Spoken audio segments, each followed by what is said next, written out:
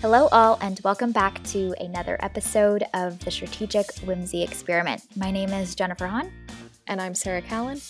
And the Strategic Whimsy Experiment is a weekly gathering place filled with conversations about the films that shape our lives. Today, we are so excited because we are going to be reviewing and discussing the Netflix documentary called In Our Mother's Gardens. And we are joined by not one, but two very special guests today, Alyssa and Daisah. Do you guys want to introduce yourselves? Yeah, sure. I'm Alyssa. I'm from Dallas. I currently work at Right Now Media. It's a Christian media company. I work there as a writer and content editor. And yeah, I'm married. I've got a stepson. I think that's all the important things about me.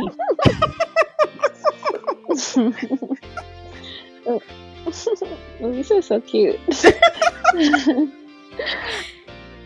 I can't. I'm Daisah. I am also from Dallas. In the daytime, I work as a strategist at a PR agency. And all the other times in between, I am working on my platform, Hustle and Soul, or school. I am a student at Fuller Theological Seminary based in California. That is my life. Amazing, amazing. We are so excited that you guys are with us today and that we just get to spend time and talk about this work and this piece. And I've been really excited for this today. So thank you guys for being here with us. We're excited.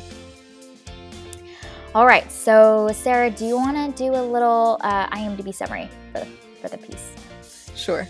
In Our Mother's Gardens celebrates the strength and resiliency of Black women and Black families throughout the complex and often humorous relationship between mothers and daughters. All right. And then in sweet tradition, we will start off with our one-sentence summaries for the film. Alyssa, do you want to kick us off? I guess this was kind of I don't know. It was kind of hard for me to just come up with like a one sentence situation because it was just so much in the film, and there was a lot of recurring ideas. So I just wrote down that to me the film was about identity and the impact that our lives have on generations after us. Yes. It was hard. It's hard. Some weeks I'm like, how do I keep this succinct? It's tough. It's hard. It is. Good thing we have all the time after this to really dive into all the pieces, which will be great. Yeah. Daisah, do you want to go next? Yeah, I feel like, Alyssa's is more refined than mine. But being honest, my sentence was, it is a glorious sneak peek into the 52 tabs I have open inside of my mind. That was amazing. Wow. I love it. I like that a lot. I love it. I'm also a many tabs open person too, so I feel you, Daisah. Right? Right, same. So many things. I mean, you don't want to gotta go and find where that site was again all over again. You might as well just keep it there. Just keep it open. It's not hurting anybody. I'm the only one that closes all of my tabs. So I'm the weirdo in this bunch, but that's good to know. I'm learning a lot about you guys today.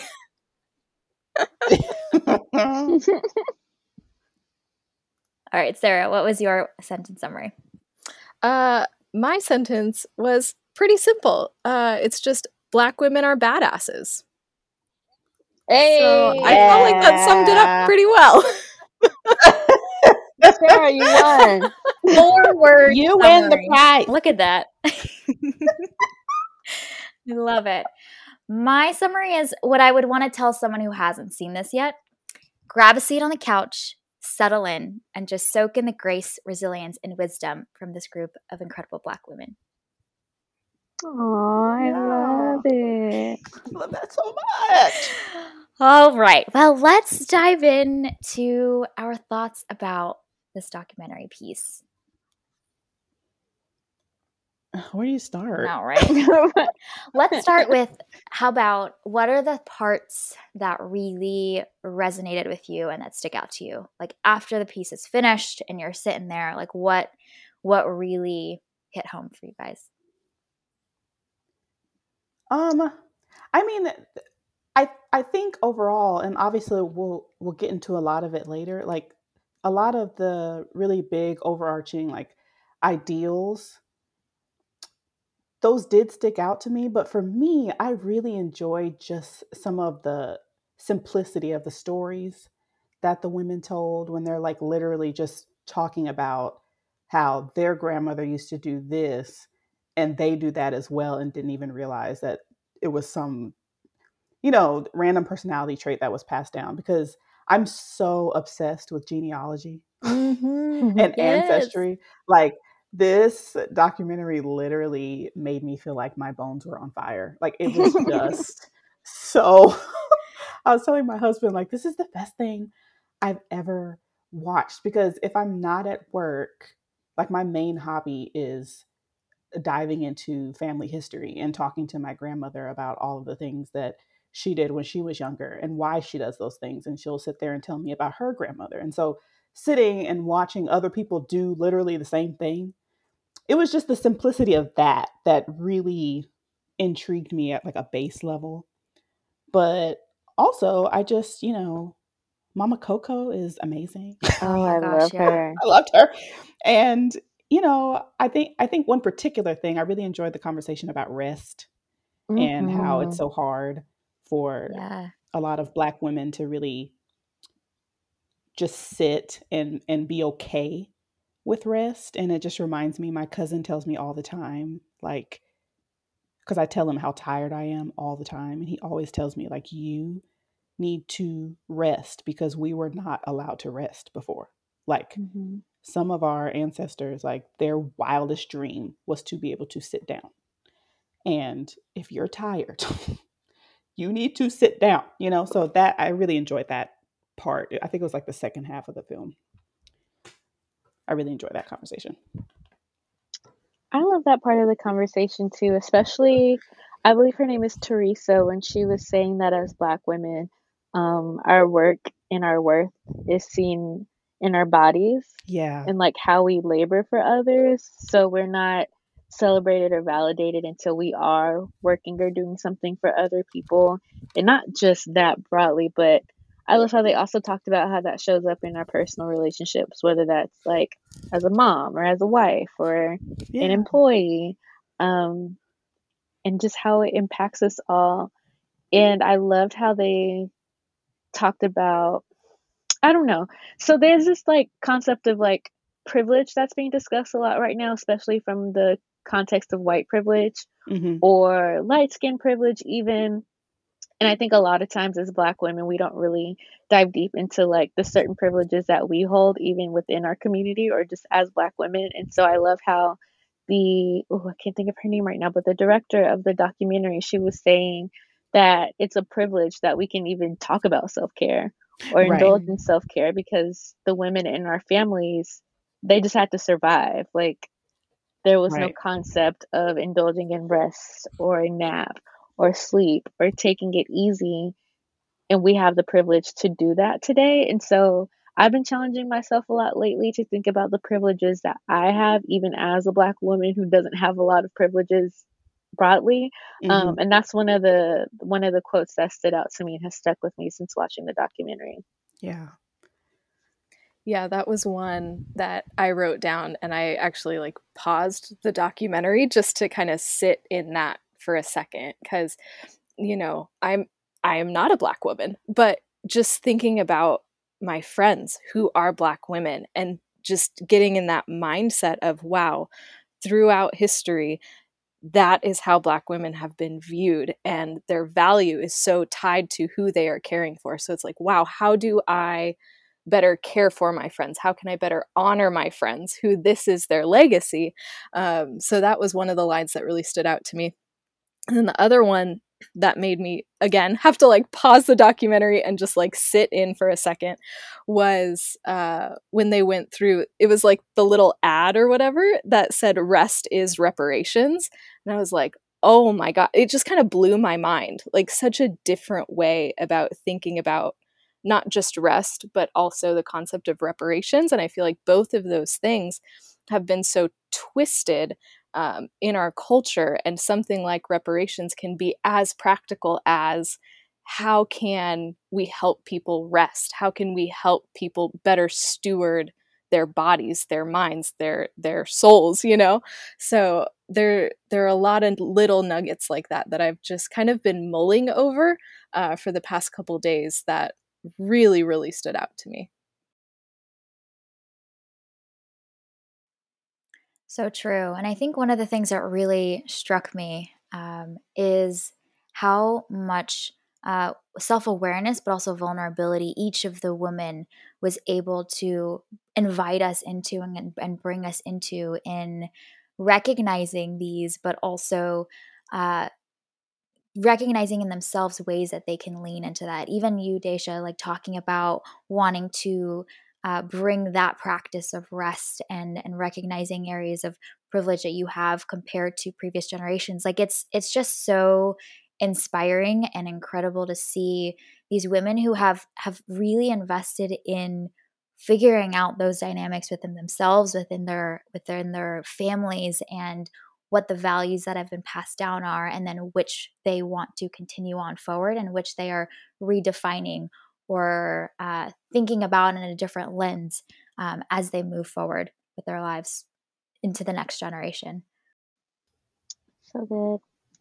I love this documentary a lot. I love all the pieces that you all pointed out too. And I think there's something to be said about all of us kind of being drawn to this idea of like what it looks like for a Black woman to indulge in self care.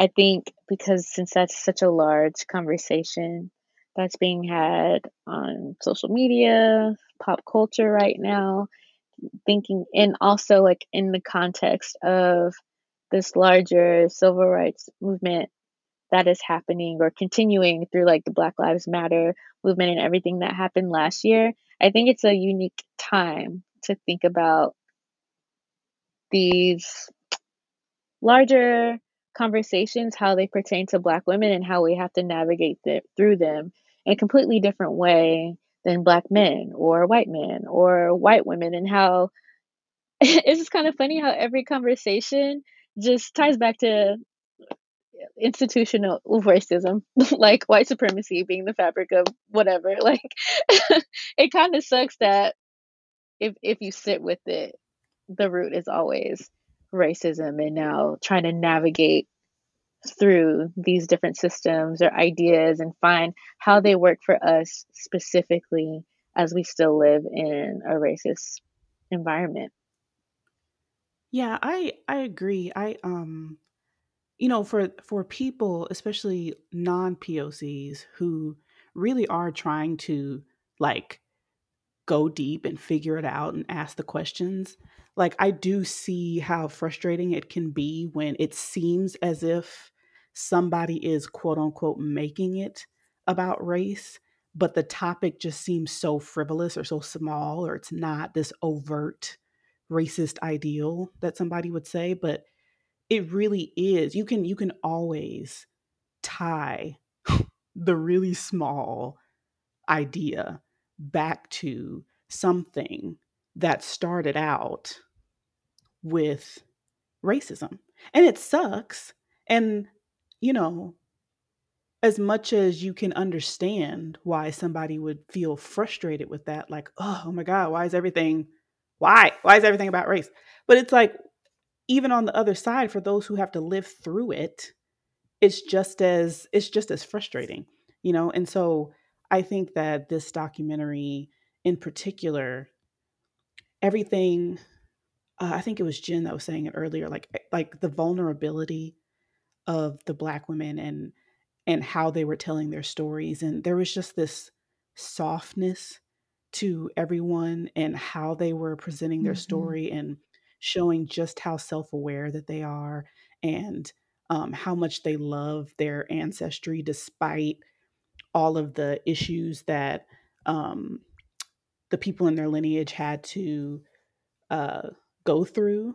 But I think watching it and hearing the stories and seeing just how um, just how much racism in general has infiltrated the small pockets of life, I think it was really eye opening.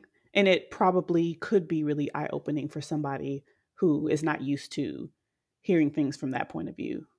So I feel like this documentary did a lot. You know, they were asking and talking about very specific things, but if you were really listening, you could hear a whole entire different story underneath as well. Oh, absolutely. And I think one of those little things that really stood out to me was when one of the women, she talked about that going to see her therapist is a form of self-care.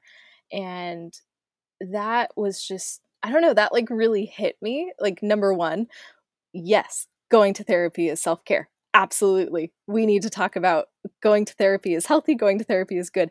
But I think, especially in like for people of color, to be able to talk about going to a therapist is a good thing and it's a healthy thing. Like that just really, really struck me. It might seem like a little thing, but I love that they were able to put it into context, that their mothers and their grandmothers weren't able to do something like go see a therapist. But now these women, they are able to do that. And that is how they are taking care of themselves, but also setting it up for another generation. So again, it's that subtext of, wow, this thing, going to therapy, which is huge, but there's even more to it if you're really, really paying attention. And like you said, Alyssa, every single topic that they covered had more of those layers depending on how far you're willing to dig into it. Listen, I need all the therapy. Right? Okay. Me too. I need all of the therapy. Sign me up. I am tired of being strong. I am tired of it. I just want to be Listen, weak and tell you all my problems and then go sit yes. in my bed. Oh my gosh. I feel like this documentary was creating space for us to just do that, like even as viewers, Yes. to just like release Mhm. and kind of be nursed through listening up to other women speak about, how they're struggling with self-care or navigating, you know, trauma in their families and trying to break generational curses. I feel like it gave us a safe space to just kind of hear and see ourselves through the women that were being interviewed. And I think what I loved specifically, just continuing with this self care topic and the layers here and how they addressed everything so beautifully, was how leading up to this conversation about self care, you can listen to them talk about the ailments and like illness in the bodies of like their mothers or their grandmothers that stemmed from being in survival mode, having to take care of everyone in the household, not really having outlets to talk and release and just expel a lot of the issues that they're feeling in their bodies outwardly, or the places that were safe spaces they had to do this, like church, they couldn't really do it because of respectability politics or keeping up with the Joneses and trying to give the appearance that you and your family had it all put together. So they kind of had to console themselves. And that shows up physically. And so it's like, how can you even think about mental self care when like your kidneys are shutting down or you have to get your legs amputated because you are physically like sick and ill, and then you can't really be of help to anyone else, and when our identity and value is so wrapped up in what we can do for other people and that's taken away from us physically because we were taking care of other people, it's kind of like what's left. And so I guess the bigger piece that I took away from that was this idea of just making sure that I leave some space for me and I have time for me and I create safe spaces for myself and have hobbies that I don't monetize and find things that make me happy that don't require me to be attentive or serve anyone else, because if that's what my identity is wrapped up in, and then it has negative consequences on my body, and I'm no longer able to do it, it's just this cycle of like being helpless and kind of being trapped in your own body as well. So I love how they address that, like, indirectly. Yes, all of what you said, I think, is just, you put it so beautifully, and all of what you said even lends to the other idea of how they're basically saying this is the way in which Black women from 1619 have had to be strong in order to remain alive. You know, so there's this part of you that's watching it, and you can see the positive side of like, wow, these women were so strong. They did so much just to survive, just so that their kids could survive, with maybe a little less anxiety, and so you look at them and you're like, wow, strong. But then you see the consequence of having to produce that kind of strength over and over and over, generation to generation to generation.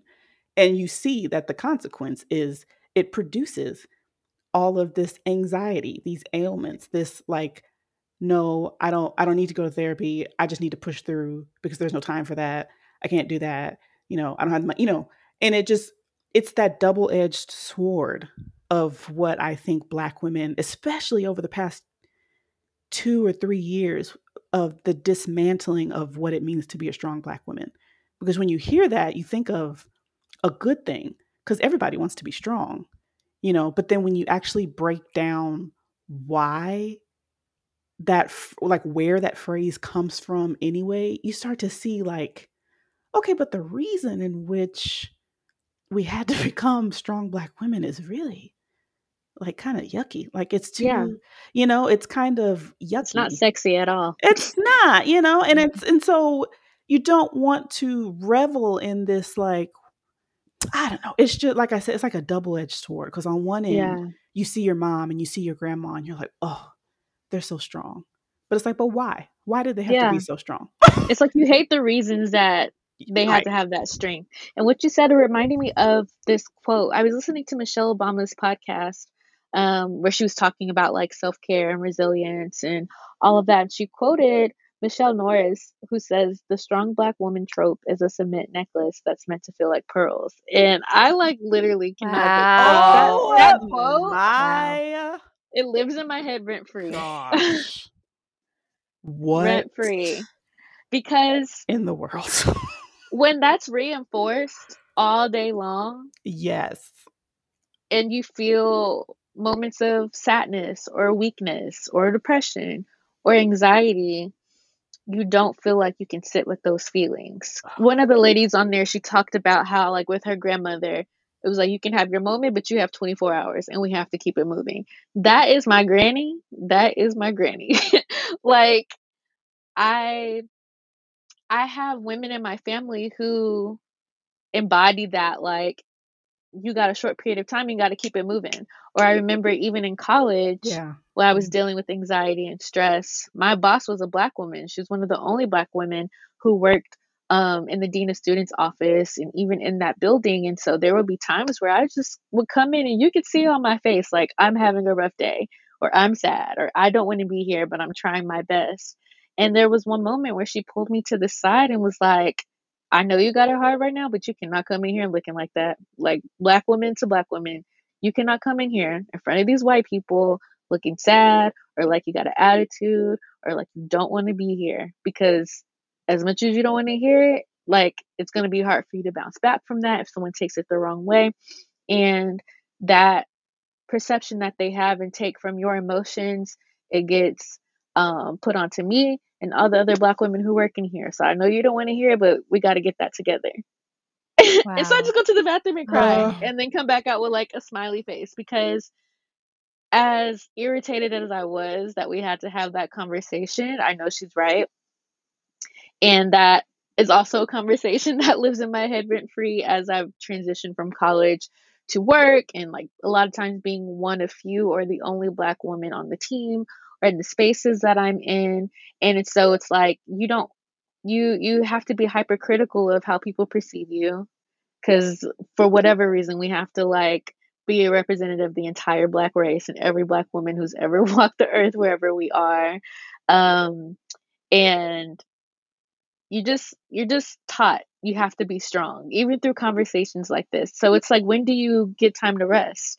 When do you get time to feel? When do you get time to do these things? Which is why the concept of like rest as reparations that was presented in there, the founder of that, she has a ministry called the Nap Ministry that is all about Black people resting and like, yeah, and like decentralizing from capitalism.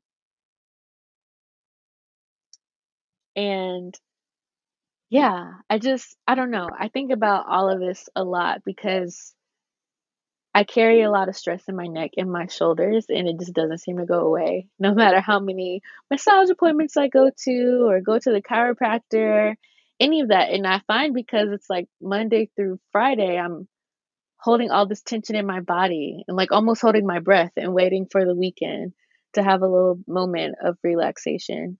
And that comes from feeling like I have to be strong at every moment during the week that I'm engaging with somebody, from family to friends to coworkers.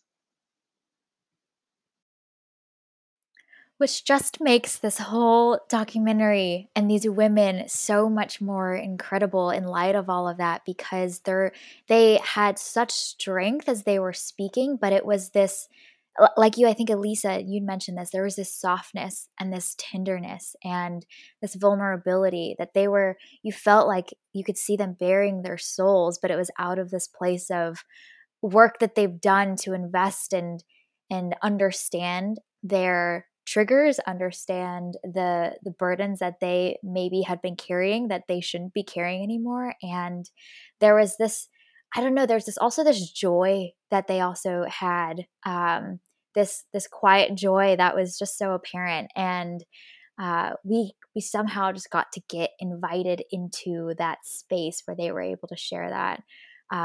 So just hearing both of you talk about so much of what is the pressures and the burdens and the values that have been placed upon you, this documentary feels like such a miracle and a beautiful piece that is flying in the face of some of those traditional versions of what strength looks like. I think another thing that I loved about this documentary specifically that I am absolutely passionate about is navigating and exploring the duality of Black women. That is like my favorite thing to do and talk about, because I feel like because of respectability politics and just trying to be safe and successful in the country, there is like an archetype for what you need to look like and act like as a Black woman to achieve success and safety, or to maximize how much you experience those things.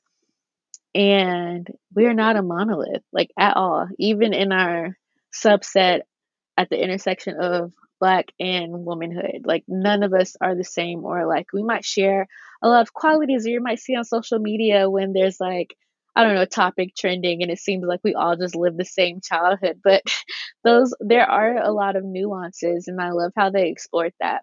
And one of the ones that resonated the most with me was whenever they were talking about like the cookie baking grandma versus like the spicy, fiery, gambling grandmother. That's definitely my life. Like my mom's mom is sweet as pie, literally lives in the kitchen, has a TV in there watching her soap operas, cooking all day. Like you come into town, text her your menu. She'll cook your favorite dessert if you're over for longer than 2 hours from scratch. Like she is sweet as pie. And my granny, on the other hand, she can't cook to save her life, which is so funny. But she's like dressed to the nines. You will never not catch her in the finest like heels, something from Nordstrom or Saks. She loves to host parties. She loves to have people over. She's very involved in her church, but you will catch her gossiping about the people at her church. Like, and she cusses like a sailor. but she's so beautiful, very short, like maybe 5'1". And she's very much like, we don't have time for emotions. We got to get it. We got to hustle. We got to make sure that we're the best of the best. Whereas my mom's mom is more of the grandmother who creates space for you to talk about your anxiety. Or like, I remember being a little girl, I didn't know what they were, but my heart would just beat really fast and I would breathe really heavily and it would come out of nowhere. Later on, I found out like, oh, that was a panic attack. But I remember her like coaching me through them, but not making me feel like something is wrong with me for that happening, you know? So I just love that duality because I do feel like I'm the perfect blend of both of them. Like, I'm very short, I'm short-ish, I'm petite, I'm spicy. I mean, I cuss a lot. But I'm I love also it. very like just gentle and nurturing and caring, but I also love to host and throw a damn good party. So I don't know. I just love the way that they were given that freedom to talk about the good and the bad with their grandmothers. You need to think about your elders, the people that you come from, and you feel like you can only speak of them in this honorable, bright light and not really shed light on any of the negative qualities that they might have had that maybe could have been traumatic for you. But in the good and the bad, it makes us who we are. And I think that was like the overall point of this documentary. And I love the way that these women were given the space to be able to talk about it in a way that was real and authentic and like makes me feel like it's okay to say like, oh, my granny be gossiping about everybody, but she got a good heart though. Like she'll take care of you. Come stay over. She has not lived by herself in the last 6 years. She's a single woman. She's always taking care of people, and they stay with her at her house. Money, like whatever you need, you'll get it. So it's kind of like what they were saying. They show you through their actions that they love you, even if they aren't saying it. And so I love that we got to hear about the legacies of all of these mothers and grandmothers and aunties, like through the women in this documentary, and get to see a little bit of our own ancestry in that. I love that so much. I loved hearing all of the women in the show do the same thing, talk about how different their grandmothers were. And it was nice, like Daisah said, it was nice to hear them all say, like, I had this one grandmother that was this way and one that was that way. And actually, this one hurt me a lot, but I still love her. Or like they've gotten to this point to where they can actually acknowledge their grandmother as a separate person, like as their own woman, and love her for that woman she is and the impact it's laid on their life. Because sometimes even when we grow up, it's you kind of have certain ideas in your head, and you feel like certain people are supposed to remain the same way. But then you get older and you realize like they had their own struggles, they had their own issues, they had their own things they were dealing with. They're their own separate person, and the impact that they had on your life is not necessarily reflective of the impact they had on everybody's life. Their husband is going to see them differently the way that you do, and you're going to see them differently the way that your mom sees them. And I just thought that was really interesting. It made me think about how different, my grandmothers are and my great grandmothers and everything. I love it. Yeah. Oh my gosh. Okay, so is this a part of the conversation where we can have a little fangirl moment over Coco though? Yes, please. Oh my God, Coco. Yes. I love that they didn't they really left the footage as it was. Like they didn't feel the need to cut it. Like you were just spending time with her and they gave us all of it. I loved that. It was so great. Daisah, have your fangirl moment. I love her. No, I love her. I love her. I love her. I love her.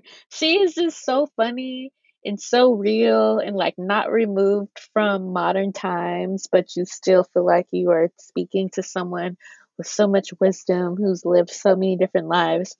And I was so obsessed to the point where I followed her on Instagram, y'all. Oh my God, does she have an Instagram? Yes.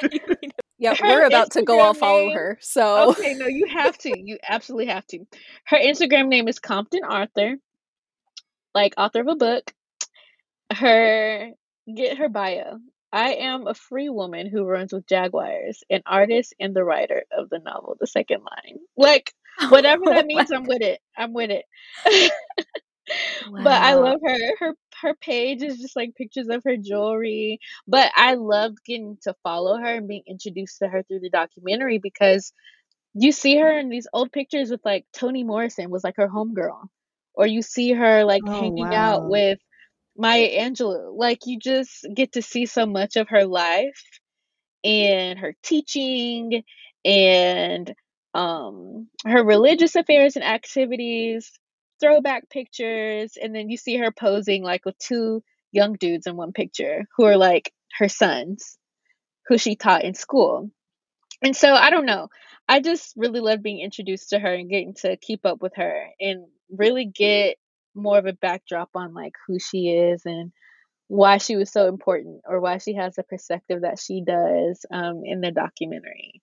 But she was my favorite, absolutely. So I loved how real she was and just honest and forthright in everything that she was saying.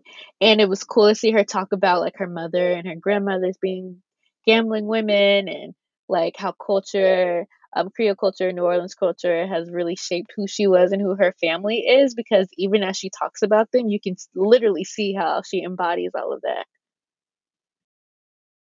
Yeah, she was so interesting. She was one of my favorite parts. Just sitting there listening to her just talk about Yeah. whatever it was that was coming out of her mouth. I just was like, I could sit and listen to her talk about soup and it would just be Mhm. so interesting. Yeah. She was great. And every time she put on a new bracelet, she would just act like she was about to punch somebody. Every bracelet was like a weapon. She was Yeah, just she's like, Yeah. this one's if you want to slap somebody, and then like models it how you can slice a neck. I'm like, I know that's right. And she had a story behind everything, like that was the coolest part. I feel like that's so much of the way that we spend time with people is like she's cooking and there's a story that she's telling us she's cooking. That's something about something she noticed in her kitchen or the specific dish that she wants to tell you about. I love that. And she had all these great little one-liners too that I just loved. Like when she was like, "These aren't accessories, these are necessaries," and I was like, "Yes, girl, you talk about your jewelry like that. That's amazing." Or I think it was the slapping bracelet that was a weapon. She said, "Bring some, get some more," and I was like, "Oh my gosh, she's such a thug," and I loved it. And I like you guys are saying, I just wanted to spend more time with her. And I was so shocked at how much time the documentary devoted to just hanging out with her in her house, watching her put on her eyebrows or cook soup or whatever it was. And it was just so wonderful to be welcomed into her home in that way because we don't see things like that. In a documentary, people go to a studio and it's nice and it's polished and all of these things. But with Dr. Coco, she is what she is, and that is perfect. And she was just my favorite. yeah, me too. I mean, and she reminded me a lot of I want to say she reminded me a lot of my grandmother. They're not the same at all. Like my grandmother is the complete opposite of her, but in the way in which she just had a story for everything. Like she would start talking about something and it would remind her of something else. And she had just all of these really cool stories, like how it opened with her. And she was like, I can't remember if she said it was her grandmother or her great grandmother, but she was like, my grandmother was a millionaire and she did this and she was a personal stylist for this person. As soon as she went into that story and just started, she just had all these stories. I was like, man, that reminds me of my gram because my gram has a story for everything. I have literally told my grandmother, like, I need to write a memoir of your life because it is crazy. She was a model all throughout the 60s and 70s, but sometimes she would just casually be like, oh yeah, I dated that person, and it'll be some like huge rock star from the 60s or like, I or love she'll it so oh my casually. god, so casual. Or she'll like one time she said, I know this is like a rant, but she used to work the front desk at this hotel. It was one of those really nice, like popular hotels in LA because she's from LA. And all the stars would come and like get the penthouse suite or whatever. And so she was used to seeing people. But she said that one day she went and got on the elevator and Smokey Robinson and the Miracles got on. They were like, you're really pretty. Do you want to come take photos with us? And she was like, okay. And they What? just walked her across the street with them to their photo shoot with Side Devore, like these people that make really nice suits and stuff for stars back then. And she was like in their promotional photos because they got on the elevator and were like obsessed with her. And she would just kind of said it Wow. like, oh yeah, he was really nice. And I was like, ma'am, come on. Like, but she just pulls these stories out of her pocket like they're not a big deal. And every time Coco would talk about something, it was just so exciting. I just wanted to sit and listen to her talk forever. It just reminded me so much of my grandma. I love it. Yeah, she's such a great storyteller. And that reminded me of what she was saying, like you can't be black with a short memory because you're singing a long song. So even as you Oh, talk about yeah. like your grandmother and all the stories she tells you, but it's like, it's important for us to have these conversations and sit down and just listen to them tell stories about their past, no matter how big or small, because they really fill in the gaps for us with like history, what we know, what we don't know, what was hidden from us, like what we aren't taught. A lot of those gaps are filled in by what our ancestors and our elders tell us. And so I think like her role in this documentary was to embody that. And I think about like with my grandparents, like I knew they grew up in South Carolina, my grandmother in Alabama, my granddad, and they live in New York. They lived in New York for a long time, so I didn't know much about their life in the South. And so one day I was on FaceTime just talking to them about it, and I found out that when they were kids, like they picked cotton. Like slavery was no longer, but they still picked cotton. They had a farm. Everything that they ate, they had to kill and cook that day. Um, so to think about like my grandparents, I feel like they're so young in spirit, but at my brother and sister's age, they were picking cotton in fields. You know what I mean? It fills in those gaps for you between slavery and like the civil rights movement or today. And I think that's like the great part about storytelling. And it is important for us because we don't have a lot of bookkeeping or just any accurate ways to tie our history to now before the slave trade and before we came over here. Like there's a lot that we don't know. So our lives here are kind of like the starting point as far as what we're able to track things back to. Which sucks, but I think that's just all the more why we need to spend time with our mothers and our grandmothers and learn about their past, their histories, and as far back as they can remember about their mothers and grandmothers to fill in those gaps and be able to make reason for why we are the way we are, why we look the way we do, and learn more about like what is the trauma that is in our family and why do we all kind of, struggle with the same Yeah. things or love the same things, scared of the same things. Like, what Yeah. is all of that about? And you can only really learn about that through having dialogue with your elders. I love that so much. That I honestly, I think that's why I'm so passionate about genealogy and just archiving as much as I can about my family. I love to do genealogy for other people too, but like I just think it's so important to get as much information as you can from as many family members as you can. Because, on one hand, it's just important to know what's going on in your family lineage. That's why whenever you go to the doctor, it's called a family medical history because you might be dealing with something. And then you find out that, your grandmother and her mom struggled with some illness and it gets passed down.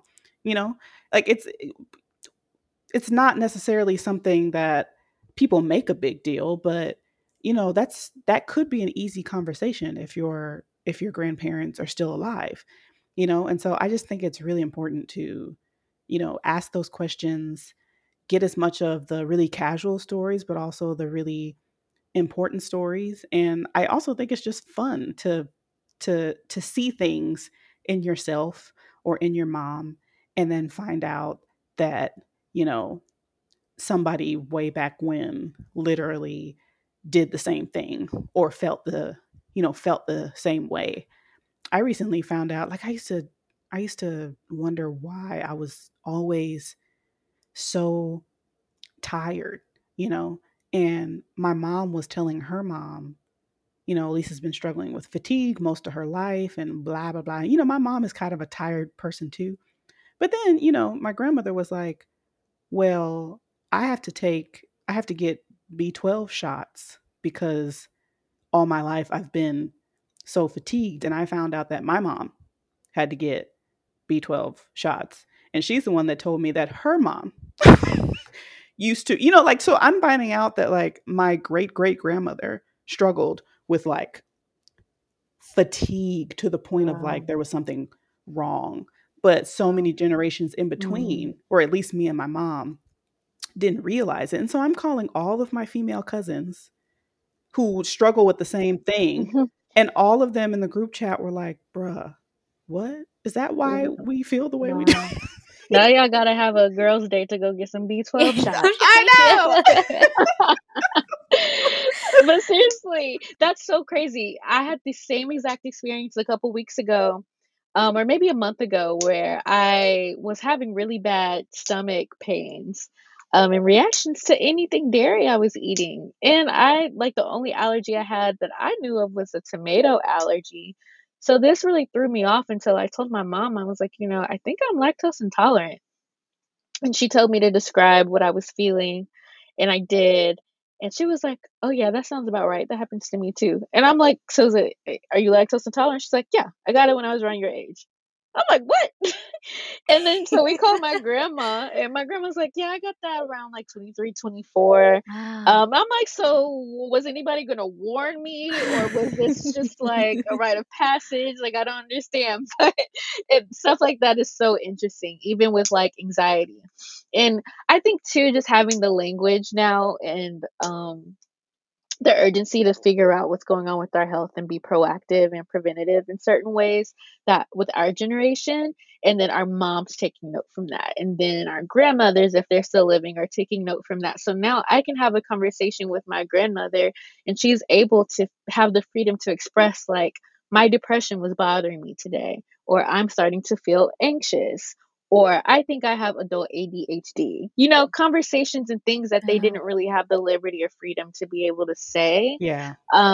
They do now because of us, but I think it's the cyclical thing of them creating space, in their work, and us watching them getting us to a point where we can. And now it's like this boomerang effect. And so as we grow older and learn and heal, we're giving them the opportunity to. So just like we stand in their shoes and have all of these benefits because of the work that they have done, or just the trauma that they've had to live through, so we have the opportunities we have now. I think it's beautiful that as we take advantage of these opportunities, they get to indulge in them as well. And so it's like all is not lost, or their struggle wasn't in vain. I think about that a lot too. Actually, yeah, I hadn't thought about it from that lens, Daisah, but I think you really said it well. But it's actually not a linear generational passing down, but it's cyclical. Like they are seeing the way that you are able to model some of that and being able to express some of that, and they are also being able to share in that together with you. I think I thought of it, generational things passing down, and linear from a linear perspective, but it's actually more cyclical. That's really amazing. Yeah, I love this documentary so much, guys. It's so good. It's so good. Yeah. I think one thing too, at least for me, growing up in the South, missionary Baptist Black church, like all of that. Um, and I think I appreciate it even more now that I'm like in seminary too. But I love that they explore traditional African religions, or how some of those elements took root and like place in the everyday lives of their grandmothers and mothers. Because I mean, you'll hear a lot of people say like Christianity is a white man's religion, which you can have your own opinions about that. I don't necessarily subscribe to that, but I do have just an interest in like, what were the traditional religions? What are the similarities? Um, I don't know. And how, like, you might see a statue in someone's home, or a mask on Coco's jewelry, or certain rituals taking place. and not really having context for it. And I don't know, I kind of get sad because I'm like, okay, well, I don't know if I have any tie to that because I don't know much about my African roots and history. So I love that she incorporated that into this documentary, not as a scary thing or not as a one or the other thing, but just as much as the women were talking about their roots in church and that being a safe place for them, they did the same thing, but also like a little bit of an educational piece on traditional African religions. And so I love being able to see again that duality and nuance when it comes to Black women, because Chantrell, that's the name of the woman who did the documentary. Like, she's from New Orleans and she's very like witty and has like kind of a smart mouth, but she's very educated. And she belongs to a Black Greek organization, but also she is part of, I believe she's a priest in the same traditional African religion as Coco, which is why their like bond is so tight and you just got to see them chill with each other. That's what I learned during my research. But then they hear Coco talk about, I practice this certain religion or these spiritual practices, but like I went to a Baptist church and the way those people were moving and it was in their body, like I believe that. Like that thing is real. You know what I mean? So you get to hold both at the same time or see Black women hold two truths at the same time. Whereas I feel like growing up, it was like Jesus, this church, like anything outside of that is witchcraft and of the devil. And, have your thoughts about it. But I just never really got to experience or listen to or watch Black people who were not Christians live life and have these spiritual practices integrated into their daily life. And so I think it's a little bit of like you fear what you don't know, and you don't have to subscribe to it for it to be someone else's truth. So that's something really special that I think she did with the documentary that I loved getting to watch, even with like, I can't think of her name, but the professor or doctor who was the Puerto Rican woman talking about her grandmother when she lived in the Bronx, or the woman from Antigua and talking about the spirituality in her home. And she's like from the island. So the diaspora and the way spirituality and religion is a constant in all of our lives as Black women, but it does look different, and that's not a category that we usually get to be different in living in America. I thought it was great that they tackled that too. Yeah, it was definitely interesting to see it from a documentary point of view instead of like we're portraying this particular African religion in this movie or in the media this way. Like people say like, oh, we actually don't really look like that, or we actually don't really do that. So it was interesting to see somebody just kind of like say, this is what I do and what it looks like for her just in her house or in her community or whatever.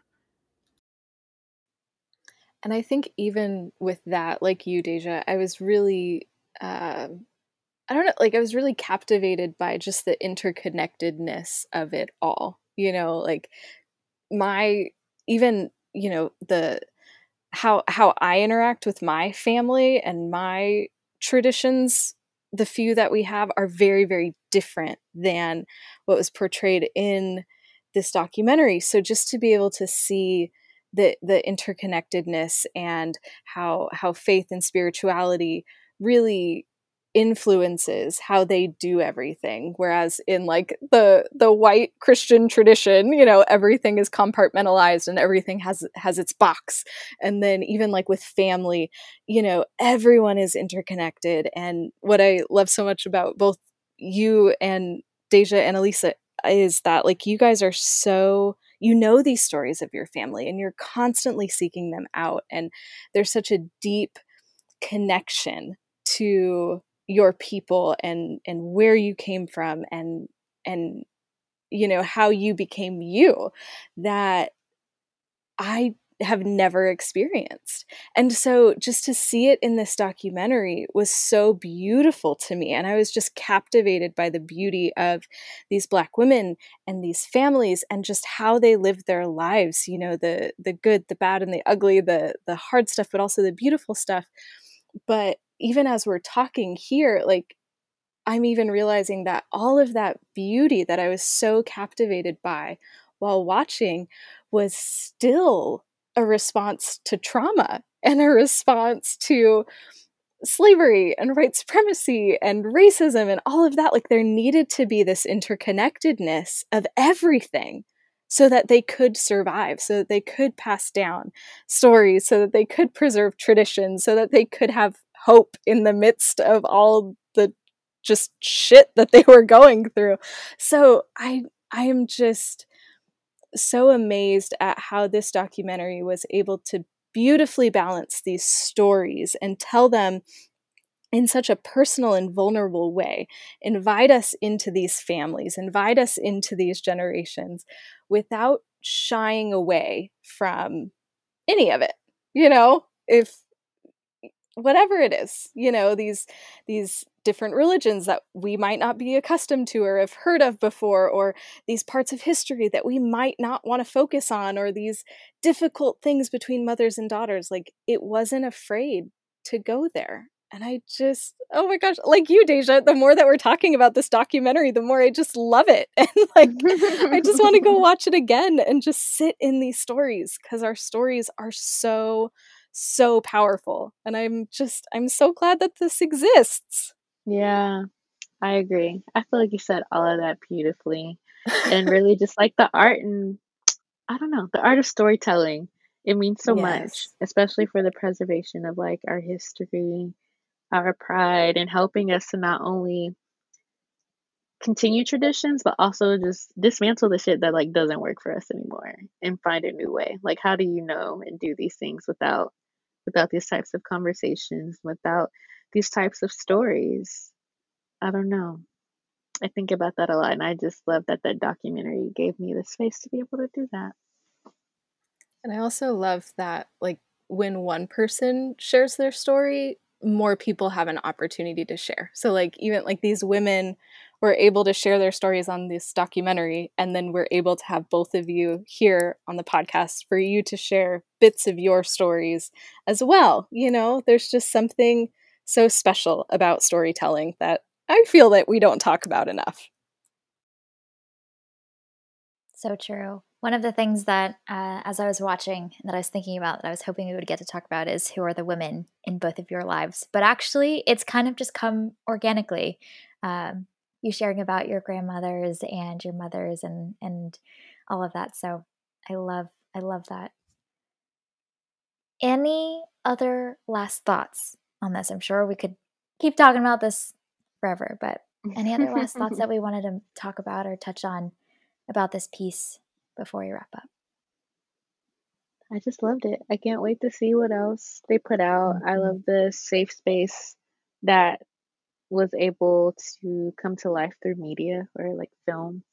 Um, I really got to engage with this documentary in an emotional way that I typically don't get to with documentaries. So I'm just really thankful for that and all of the different women that we were introduced to in watching it.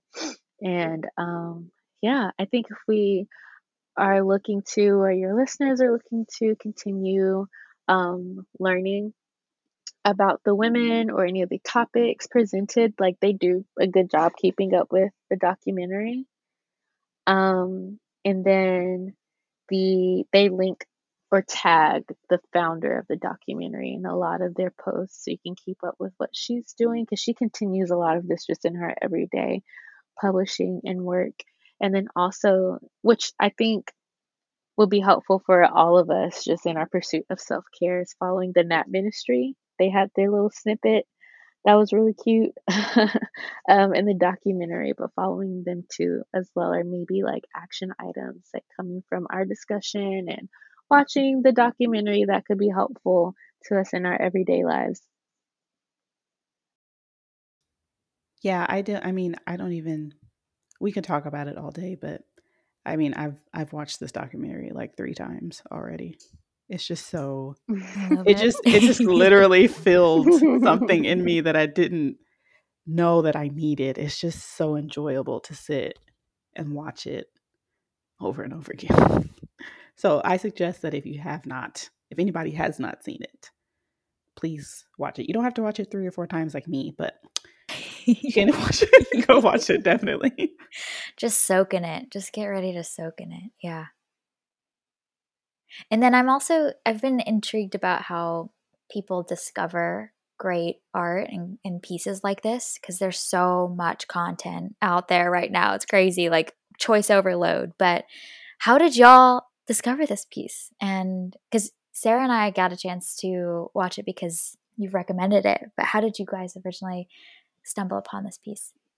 Oh, I watched it and I was like 30 minutes in. I was like, this is all Alyssa. Like, Alyssa needs to watch this today. So I know And for I did. sure I like blew her up with voice memos and texts like, you gotta watch this because I know you like genealogy and you be on ancestry.com all day and you gotta watch it. It's on Netflix. You have Netflix? But I found out about it actually. Someone posted a screenshot of, I believe, a review, maybe in New York Times about it. And she is Afghan, so she's not Black, but she was just talking about how much watching it meant to her and inspired her, and encouraging anyone who followed her who was looking for something new to watch to explore it. And I had just finished watching High on the Hog, so I was kind of like, I want to watch more Black documentaries and things like this. And so came across it at the perfect time, and now I can't shut my mouth up about it. I love it. That's amazing. That's amazing. All right. Thank you all for listening. And this was our review and discussion of In Our Mother's Gardens. You can find it available on Netflix, and we can't recommend it enough.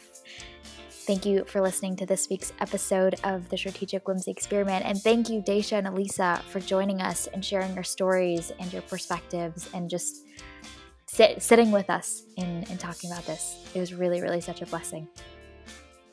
All right, well, this podcast is fueled by our passion for stories and connection, and is something we continue to do each week because we love it. This is our Strategic Whimsy Experiment, and we encourage you to find a way to infuse a little whimsy into your day. As Daisah mentioned, find something that you absolutely love to do just because you're passionate without needing to monetize it or grow it or anything like that, something that you just love. You can subscribe to this podcast on Spotify, Apple Podcasts, Google Podcasts, or wherever you tune into your favorite shows. You can connect with us on Instagram at Strategic Whimsy Experiment, on Twitter at Strategic Whimsy, or you can email us at strategicwhimsyexperiment@gmail.com. Daisah and Alyssa, if people want to connect more with you or follow some of your work and stuff, how can they do that? If you want to follow me on Instagram, my handle is at Emerald, like the color, Emerald Favor, F-A-V as in Victor, O-R. And the ministry that I work for is called Right Now Media. It's a Christian media company. We provide video Bible studies that we produce alongside pastors. So you can go to that website if you are interested in signing up. Or at least telling your church about it, because you can get a full subscription to your church. Beautiful. I'm on Instagram at Daisah Riley, Daisah Riley on Insta. And you can also follow my platform Hustle in Soul on Instagram at hustle.soul. And that is just a lifestyle platform meant to help explore and celebrate the duality of Black women, a lot of what we were able to talk about today. So yeah, give me a follow. Awesome. Well, thank you, ladies. This was so wonderful. This was really, really beautiful. Woohoo! Thank you. Woohoo! Thanks for having us. We should do it again soon. Absolutely. Absolutely. All right, well, we will be back next week to discuss the film Reminiscence, really like the other side of the spectrum, a real left turn here. We hope you have an amazing week, and we'll see you all very, very soon.